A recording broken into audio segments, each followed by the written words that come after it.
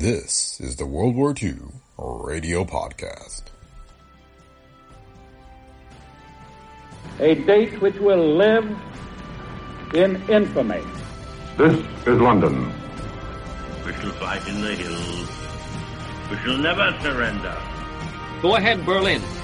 This is the National Broadcasting Company.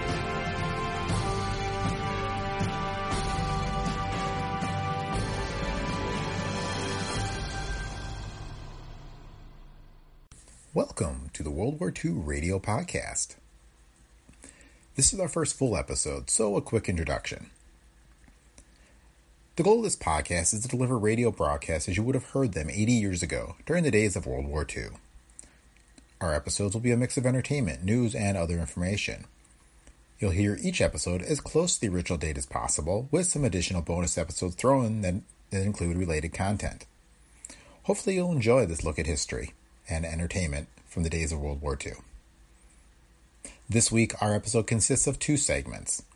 The first is the August 16th, 1940, CBS News broadcast from Europe, as the Battle of Britain was raging in the skies above Great Britain. Our second segment is The Lodger, the pilot episode of Suspense, presented on Forecast, a CBS show that presented pilot episodes of proposed new series. It first broadcast on July 22, 1940, and was directed by Alfred Hitchcock and based on his silent film of the same name. Herbert Marshall stars as Mr. Sleuth. Edwin Gwenn, later to famously portray Kris Kringle in Miracle on 34th Street, appears as Mr. Bunting. Suspense wouldn't debut as a weekly series until 1942, but would then run for another 20 years as one of the most successful shows in radio history. The World War II Radio Podcast is a Brick Pickle Media production. If you enjoy the show, please leave feedback on Apple Podcasts or wherever you listen. And now, on to this week's episode. Friday, August the 16th. With the great air raids of yesterday and last night only a few hours past, it is reported this morning that German bombers and fighting planes are again over southeast British coastal towns. Berlin says a renewal of the attacks awaits only clearing of mists over the Channel. In Rome, the Italian High Command says British planes raided North Italy again last night, but there are no details. But now the News Direct, as reported by Columbia's correspondents in London and Berlin, following which there will be an analysis of the news by Linton Wells. First, the report of Larry LeSueur from the British capital. Go ahead, London. This is London. I am speaking from a crowded air raid shelter, 2 floors underground. This morning, large forces of German bombers are continuing their unprecedented attempt to bomb England. We do not know yet how many more planes the Royal Air Force have added to their record score of yesterday, when the Air Ministry announced that the RAF had destroyed 144 out of a German armada of 1,000 planes, with a loss of only 27 British fighters. During last night, the Midlands area of England was heavily bombed. One raid lasted 3 hours. Naturally, there were casualties, as yet undetermined. 2 nurses were seriously hurt when a sanatorium in the Midlands was hit, but the 330 patients were taken safely to air raid shelters. Yesterday, the German Air Force launched 11 attacks along a 500-mile front. When the siren sounded in London, I watched all traffic stop for a moment. Buses unloaded their passengers at air raid shelters. But before the all-clear signal sounded, the buses were running again, and people stood in little knots on street corners, watching the skies. Like almost every large city, London's airport was erected far out in the suburbs, as a sort of afterthought. It takes a taxi about 20 minutes to get to Croydon from the center of London. Unlike airports in America, Croydon Field is a great expanse of lush green grass. It has no asphalt runway. I made the familiar trip to Croydon this morning, where in peacetime big transport planes skimmed off the gently rolling turf to Paris, about an hour away. But this morning the grass of Croydon was colored a dirty greenish white. Dust thrown up by German bombs dumped there last evening. A number of the buildings that surround the vast field were in ruins. An army of tin-helmeted air raid wardens were digging and searching. They had been working all night by the light of flares. Probably the first lights that have appeared at night in London since last September 1st. The number of air raid wardens was matched only by the number of little boys who had made the long trip out to the bombed airport on their bicycles. Like small boys the world over, these little English fellows were busy picking up bits of rubble as souvenirs. I was astonished by the number of people who walked around wearing a neat white bandage on their heads like a skull cap. The reason was apparent. Croydon Airfield is surrounded by small, neat suburban houses. The ones nearest the field had their shingled roofs holed by falling bricks. I learned that most of these injuries were slight, but they served to give London's air raid ambulance girls the opportunity to use some of the skill they had acquired in 11 months of assiduous practice. Most of this morning's onlookers were in almost holiday mood, eager and curious. But the persons who lived in the little houses near the bombed field were obviously shaken by their experience. They were just recovering from that stunned expression you can see on the faces of people who have been in an auto crash. The results of the German raid were obviously not important so far as military objectives are concerned. It was more in the nature of a spectacular feat, probably intended to demonstrate that the air defenses of London can be penetrated at will. If this were the German object, they obviously succeeded. But if they figured to break the morale of the London populace, they have just as obviously failed. For even those people wearing the skull caps, the white bandages, managed to grin very often. Yesterday, they were obscure suburbanites. Today, they are heroes in the eyes of their neighbors. This is Larry LeSueur, returning you to CBS in New York.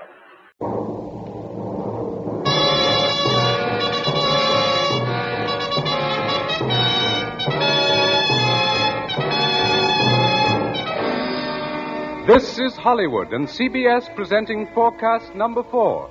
Herbert Marshall, directed by Alfred Hitchcock in the first program of a proposed new series entitled Suspense.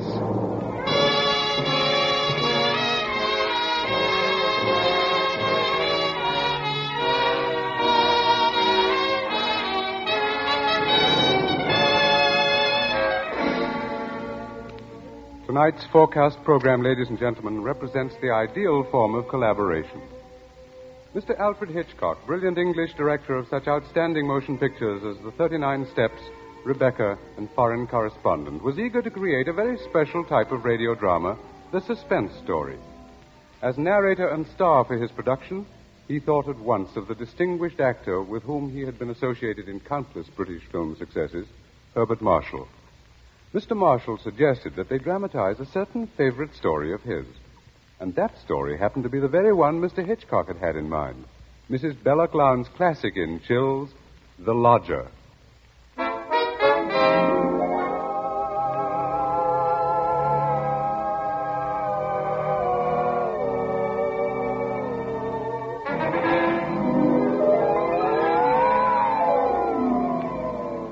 The Lodger is a work of fiction which springs from recorded fact. A story which begins in the year 1888 in London. A London terrorized by the fifth in a succession of recent murders. It was believed that these deeds were the work of one person, a tall, gaunt figure in a black Inverness cape, carrying a small, narrow bag. That meager description, provided by a highly unnerved witness, was the sum total of all that was known of the murderer. It was enough, however, to keep alive and alert the interest of all London, of all those in fine quarters and all those in small, grimy houses, as, for example, Ellen Bunting. Ellen was no different from all the other middle-aged housewives dwelling in the great city's squalid Whitechapel district. She knew all the known facts of the case. As Herbert Marshall will tell you, Ellen knew it was quite proper to refer to this wielder of the knife as the Avenger.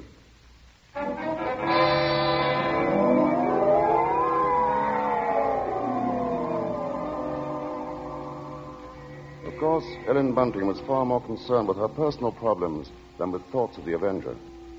Yet the case of that strange, elusive killer quite often forced all other matters from her mind. There was that mad, meaningless scheme he seemed to follow. All his victims, for example, had been women. All had been young, attractive, and, oddly enough, blonde. But Ellen could no more understand the motive for his brutal slashings than could the police. This night, she and her husband, Robert Bunting, sat before their fireplace reading the newspaper account of the latest murder. The Avenger had struck again.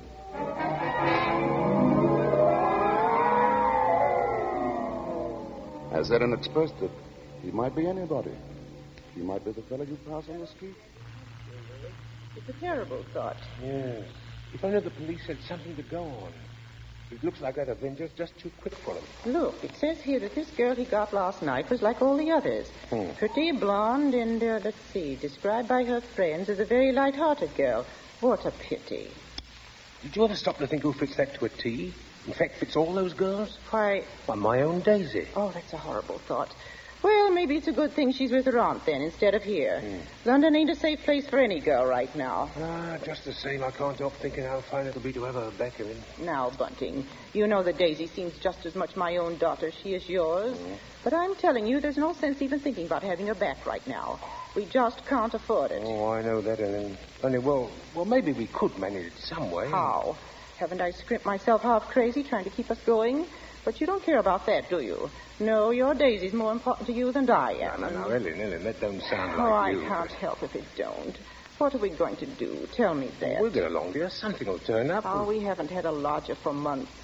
Nobody even comes to look at the room anymore. Yes, but things will work out, Ellen. Oh, they ain't never going to work out.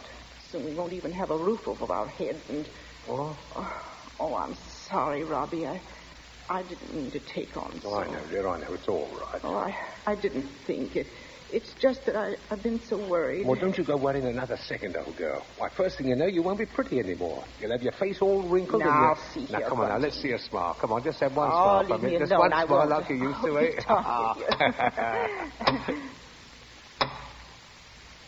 Well, who do you suppose that could be? A late visitors. Bunting, do you think it could be somebody looking for rooms? Well, it might be. Want me to go to the door? No, I'll go. Oh. You just stay here. Yes, all right. Now, be sure you get a good look at the rooms before you let them in, dear. Oh, I'm coming. Oh, I do hope it's...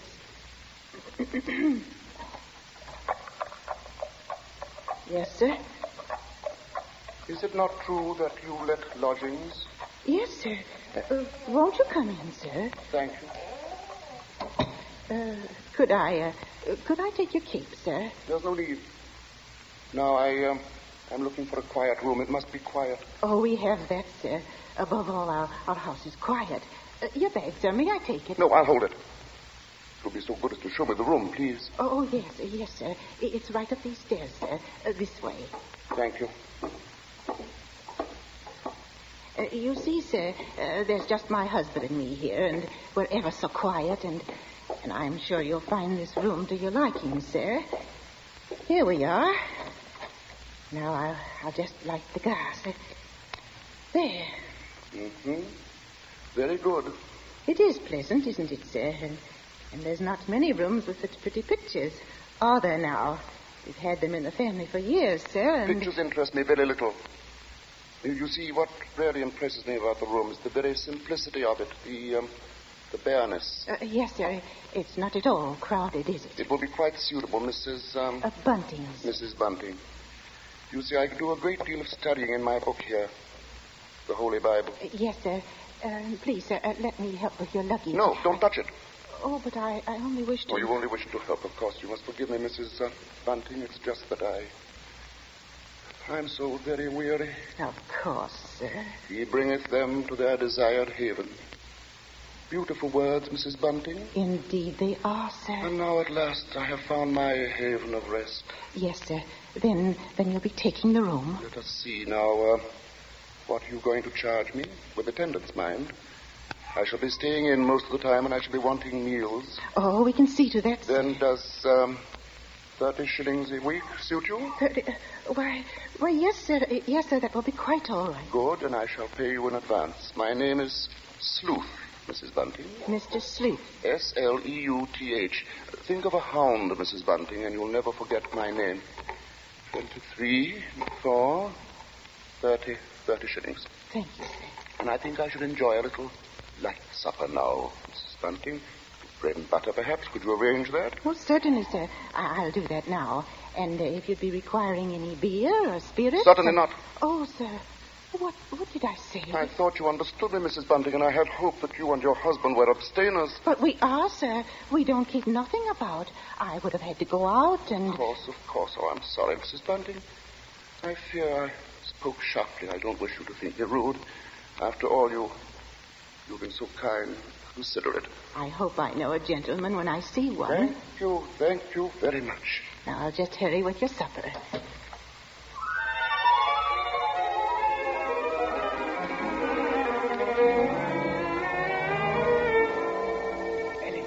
Ellen, did he take the room? Oh, don't bother me now. I have to get him some supper. What do you mean?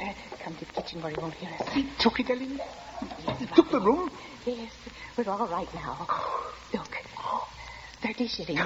A week in advance. Oh, it's wonderful, wonderful. And Ellen, you see what this means? Yes, you can have Daisy now. Yes. Here, Bunting, warm that teapot and put some tea leaves in. Righto. Yeah, do you know something, old girl? We're not going to worry too much about Daisy being in danger of that Avenger fella. Whatever do you mean, Robin? Well, she's not a girl who takes a drink, you know. What's that to do with it, please? Oh, something I read in the paper while he was upstairs with the gentleman. They just found out that every one of the Avenger's victims had been drinking. They figured he must be some kind of a rabid abstainer. What a peculiar chap. Now hurry, Bunting, please. Yes. Two thoughts only governed Ellen's mind. The lodger's light supper and her own good fortune at having such a lodger. Mr. Sleuth was an eccentric sort, but then he was such a gentleman, so quiet, so very religiously inclined. She started up a staircase to Mr. Sleuth's room, her husband at her side. Won't we know how to be safe, though, once Grace is back in London, eh? We'll see she stays closer than the house. Well, I'll be downstairs. Hurry up with his supper, old girl. She has cast down many wounded from her. Yea, many strong men have been slain by her. Come in, and to know the wickedness of folly. Why, Mr. Yes? What is it? Those pictures. Those pretty girls. You've turned all their faces to the wall.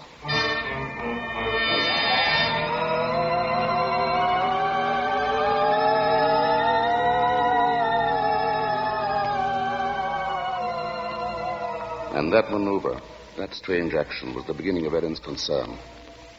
Soon there came to her a recollection of the black Inverness cape, the small, narrow bag, the urgent matter of alcoholic drink.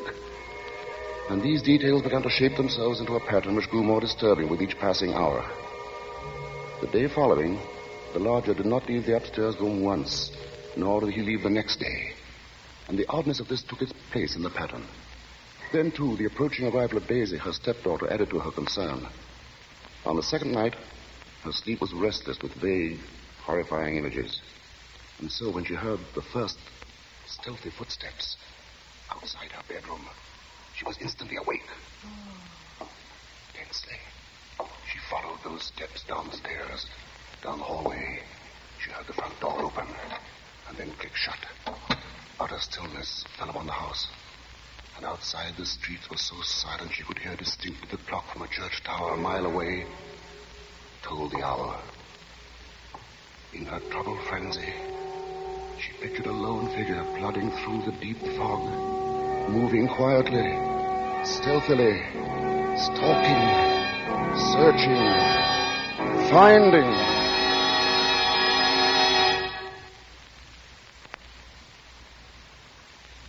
When, soon after she heard the lodger return, she sought to quiet the horrible dread which had possessed her. She assured herself that Daisy's arrival that day was no cause for alarm.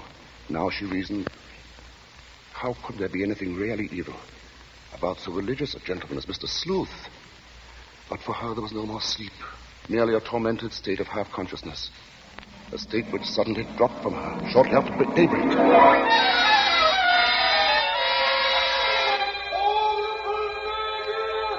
Horrible murder. That was the piercing scream of a newsboy far down the street.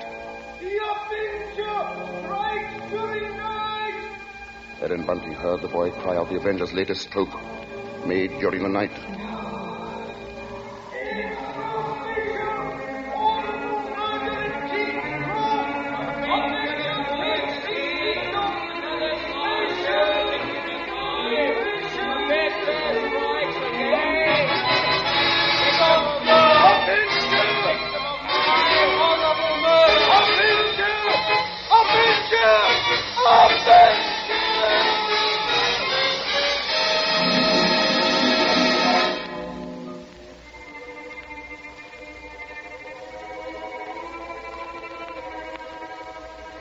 Ellen's first glimpse that morning of the gray-faced lodger brought the sleepless night's warm terror full to the surface.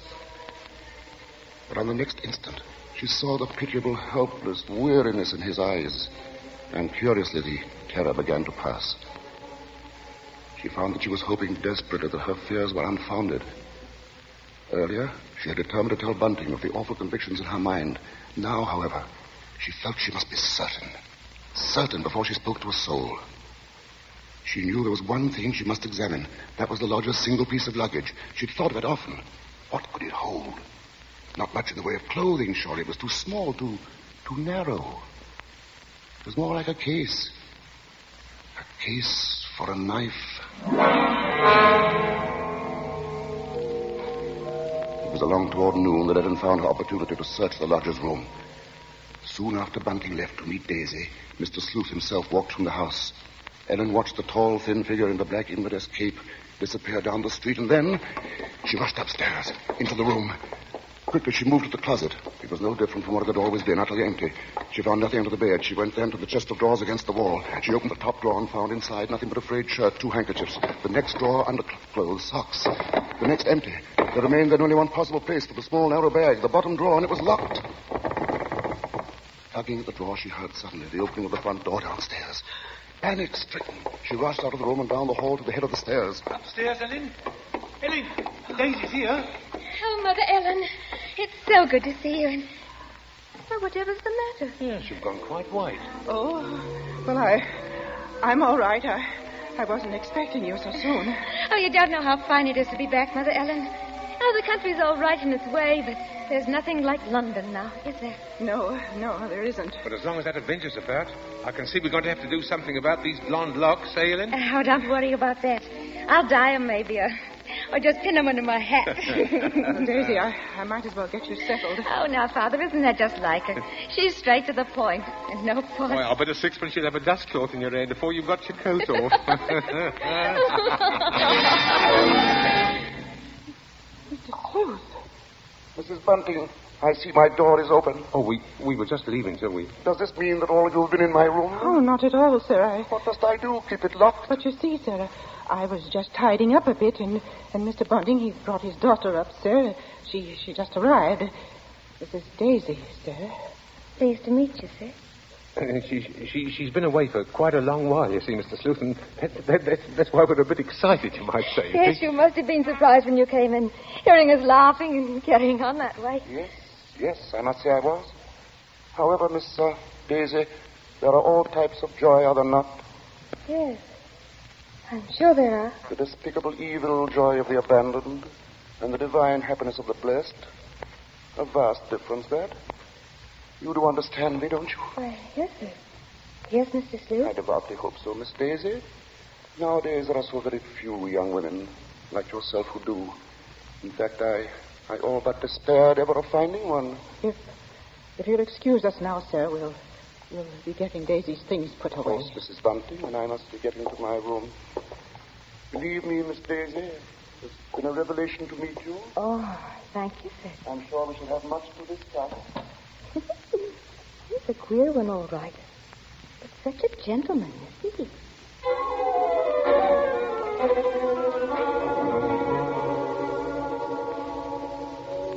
At that moment, Ellen had been determined to pour out her terrible knowledge, and then the moment passed by. She told herself that perhaps the past few days had been nothing more than a grim illusion, a tormenting play of imagination. She would wait then until she had attended the coroner's inquest into the last Avenger murder. There, perhaps, she would hear evidence to disprove all her fears, to assure her there was no earthly harm in Daisy being so near the lodger. This was her gravest concern now, for on the next day, Mr. Sleuth made it a point to see the girl more than once. And fearfully, Ellen saw that Daisy welcomed his visits. As Ellen was preparing to step out to the inquest, she heard once more the voices of her stepdaughter and the lodger coming to her through the kitchen door. She hesitated before entering. Tense. Strangely apprehensive. I do believe, Mr. Sleuth, I've never known a gentleman with such funny ideas. Oh, Mother Ellen, you should hear what Mr. Sleuth was just saying. Perhaps, Daisy, you would excuse yourself. He thinks people, and especially girls, should spend all their time praying. I sought to explain, Mrs. Bunting, that all women are placed on this earth filled with evil. They therefore must struggle constantly to find the paths of righteousness. Why, Mr. Sleuth, you mean a girl's not to enjoy life at all? Not to have fun? Frivolity, my child, is the devil's breeding ground. And all his implements are there. Temptation, pleasure, wine. Oh, that's crazy. Well, there's nothing I like better than a glass of wine, and I'm not... You drink. She didn't know what she was saying, Mrs. Sleuth. Just a child, and Daisy, you'd better go now. But I didn't say nothing wrong. What's the harm in a glass of wine? She lieth in wait as for a prey, and increaseth the transgressors among men. Why, I don't know what you mean. I never heard such nonsense. You call Holy Scripture nonsense? So what I prayed against is true. You are beyond salvation. That's not so. I'm a good girl, I am, and I won't have you saying that. Daisy, go into the front room. Quite all right, Mrs. Bunting. I must be going upstairs anyway. I'm used to being misunderstood, you know. People never realize that my efforts are simply for the greater good of humanity. Of course, sir. And that the power on high will direct my hand toward the expulsion of all evil. Daisy, listen to me. Yes? I've got to tell you about... About what, Mother Ellen? Nothing. I've got to go out for a while now. I'll be back.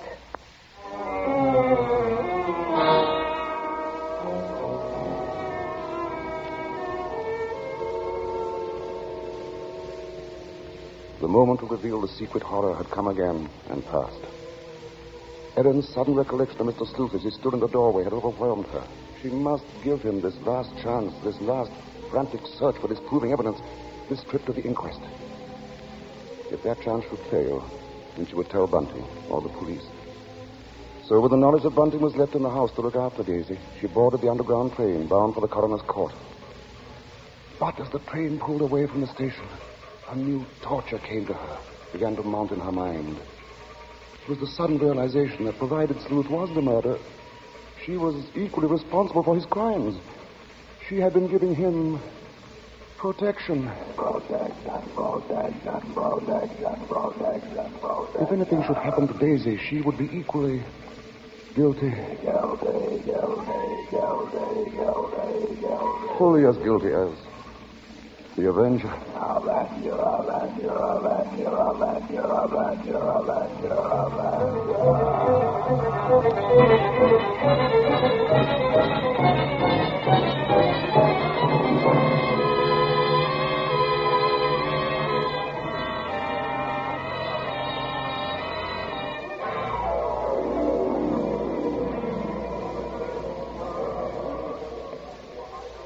Ellen, seated at the rear of the small but crowded inquest room, listened to each of the witnesses as they were called. And from one of them she found the first hope she had known for many days. This witness lived next to the alley in which the Avenger had committed his crime that night. She had seen him from her window, and the man she described in no way resembled Ellen's lodger.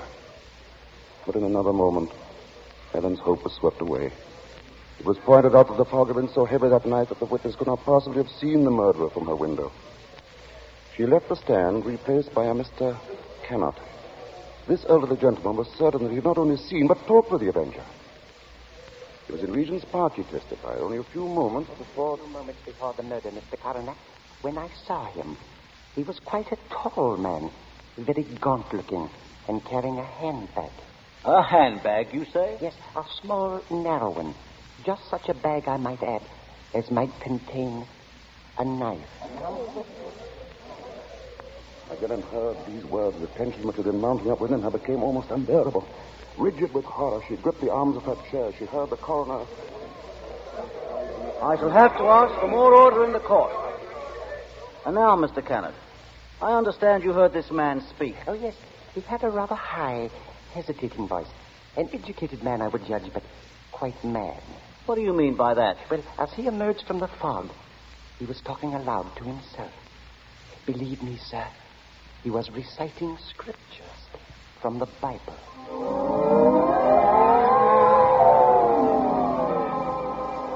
Scriptures from the Bible. Horrified, Ellen rose from her seat, only half hearing the confusion about her. Are you asking us to believe, I would say, Mr. Kennett, that the man we're looking for would be least of all a religious man. And that's where you're in error, Mr. Coroner. The religious note is the very key to the case. Very interesting. That'll be all, Mr. Cannon. Just a moment, sir. Don't you understand? The man you're after must be a religious maniac. That's the only explanation possible. You will please stand down. The court was dismissing the very truth. Ellen knew that now. She would no longer keep silent. Her hands shot forth, and she screamed. I want to say... Ellen Bunting, on the verge of speaking, had fainted. And then, when she was revived a few moments later, she said nothing. Her brain was in too great a turmoil, her nerves too shocked. Like one in a dream, she allowed herself to be led from the courtroom. The voices of spectators were only vague sounds to her. She was going to say something. Yes, it was hysterics. Yeah, that bit about the knife. Yeah, the knife. The knife. The knife. As Ellen Bunting proceeded homeward, the remarks from the spectators remained in her mind. She heard them over and over. That bit about the knife. The knife. Such a bag as might contain a knife. We'll see she stays closer in the house, eh? No harm in being safe. Direct my hand toward the expulsion of all evil. Expulsion of all evil. What's the harm in a glass of wine? I didn't say nothing more. As Ellen neared her neighborhood, her dread increased. With each moving footstep, the grip of terror grew tighter about her. She moved faster. Before she was in time, she was 2 streets away from the house. Then one. Then she saw Bunting. Sharply, like the thrust of a knife, she realized what this meant. Daisy was left alone with the lodger. Bunting!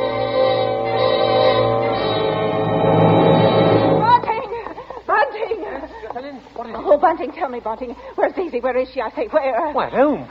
Oh, listen to me. Try to understand. Sleuth is the Avenger. What are you saying? Oh, Lodger, he's the Avenger, Bunting. Oh, but there's no time for that. Daisy's in danger. Hurry! Yes. Daisy! Daisy!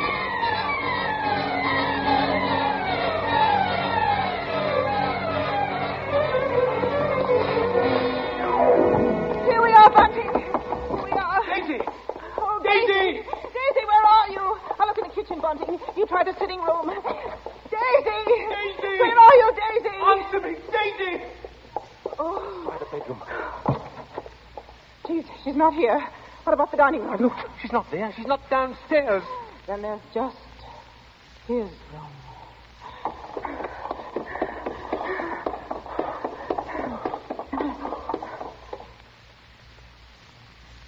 Go on. Open the door.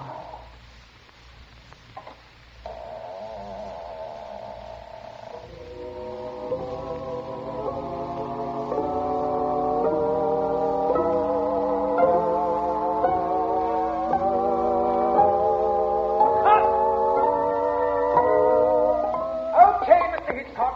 Crack, cut, and clear. Did you say cut? What's the idea, Hitch? I have a few more lines to do. As Mr. Marshall, the narrator, you have. Not as Mr. Sleuth, the lodger. Hitch, you can't stop the play right here. It isn't fair, you know. Why isn't it, Bart? What more is there to say? But Mr. Hitchcock, won't people want to know what Bunting and me found in the room? All right, Ellen. What precisely did you find? Well, nothing, sir. There. You see? Nothing. No lodger, no Bible. And that locked dresser drawer. What about that? We unlocked it, sir. And what was in it? Nothing, sir. You are certain, Mrs. Bunting? Oh, you gave me quite a turn, Mr. Mr. Marshall. Yes, sir, I'm sure, sir. There was nothing. Well, begging your pardon, Mr. Hitchcock, but don't you think we'd better just mention about Daisy? I don't know, Bunting. What do you think we ought to say? Oh, just that the reason she wasn't in the house when Ellen and me got there was, well, she'd gone out for a walk, that's all. Did she enjoy it? Oh, very much, sir. Made it to King's Cross and back in just under an hour, sir. Splendid time, Bunting. Well, there you are, Bart. There's the story. Now, wait a minute, Mr. Hitchcock. You can't do that. That's not the story. Of course it's not. Now, look here, Hitch. Here's the fellow who composed and conducted all our music, Wilbur Hatch. He wants to know about this, too. Everybody does. All right, Bart. What is it they want to know? What became of Mr. Sleuth? Oh, him. Why, he left that afternoon. They never saw him again. And now I think we ought to say something about the Columbia forecast Mr. Hitchcock, so far. sir, will you please... Stop him, Mr. Marshall. Hitch, listen to me. Yes? What is it? They want to know when the Avenger finally was caught. Oh, well, let me ask you something, Bart. Are you acquainted with Loretta Young? Yes, what's that got to do with it? Well, in next week's Columbia Preview series, Miss Young will take the starring role in the drama of an American Red Cross nurse. That's good news, isn't it? Oh, that's great.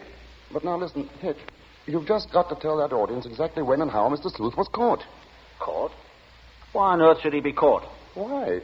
Well, he was the Avenger, wasn't he? Was he?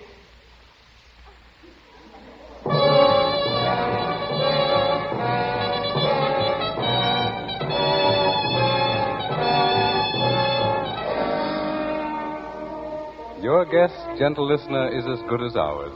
Even Mrs. Belloc Lowndes, who wrote the novel, isn't entirely sure. For his masterful direction, our thanks to Alfred Hitchcock, whose latest pictures are David O. Selznick's Rebecca and Walter Wanger's Foreign Correspondent. For his superb characterization of Mr. Sleuth, our thanks to Herbert Marshall. And our thanks to the outstanding British character actor who tonight portrayed the role of Bunting, Edmund Gwen. If you liked tonight's program and want to hear more in the same highly original Hitchcock vein, radio versions of The Lady Vanishes and The 39 Steps, for example, write to CBS and tell us so. Your interest will help bring Suspense to the air as a weekly feature.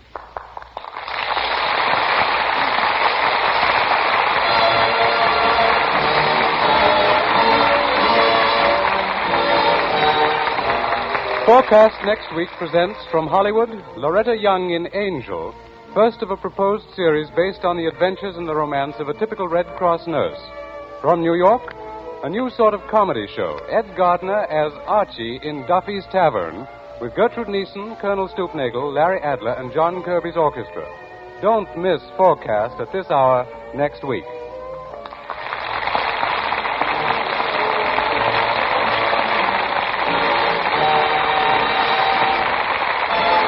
Thomas P. Benson speaking. This is the Columbia Broadcasting System.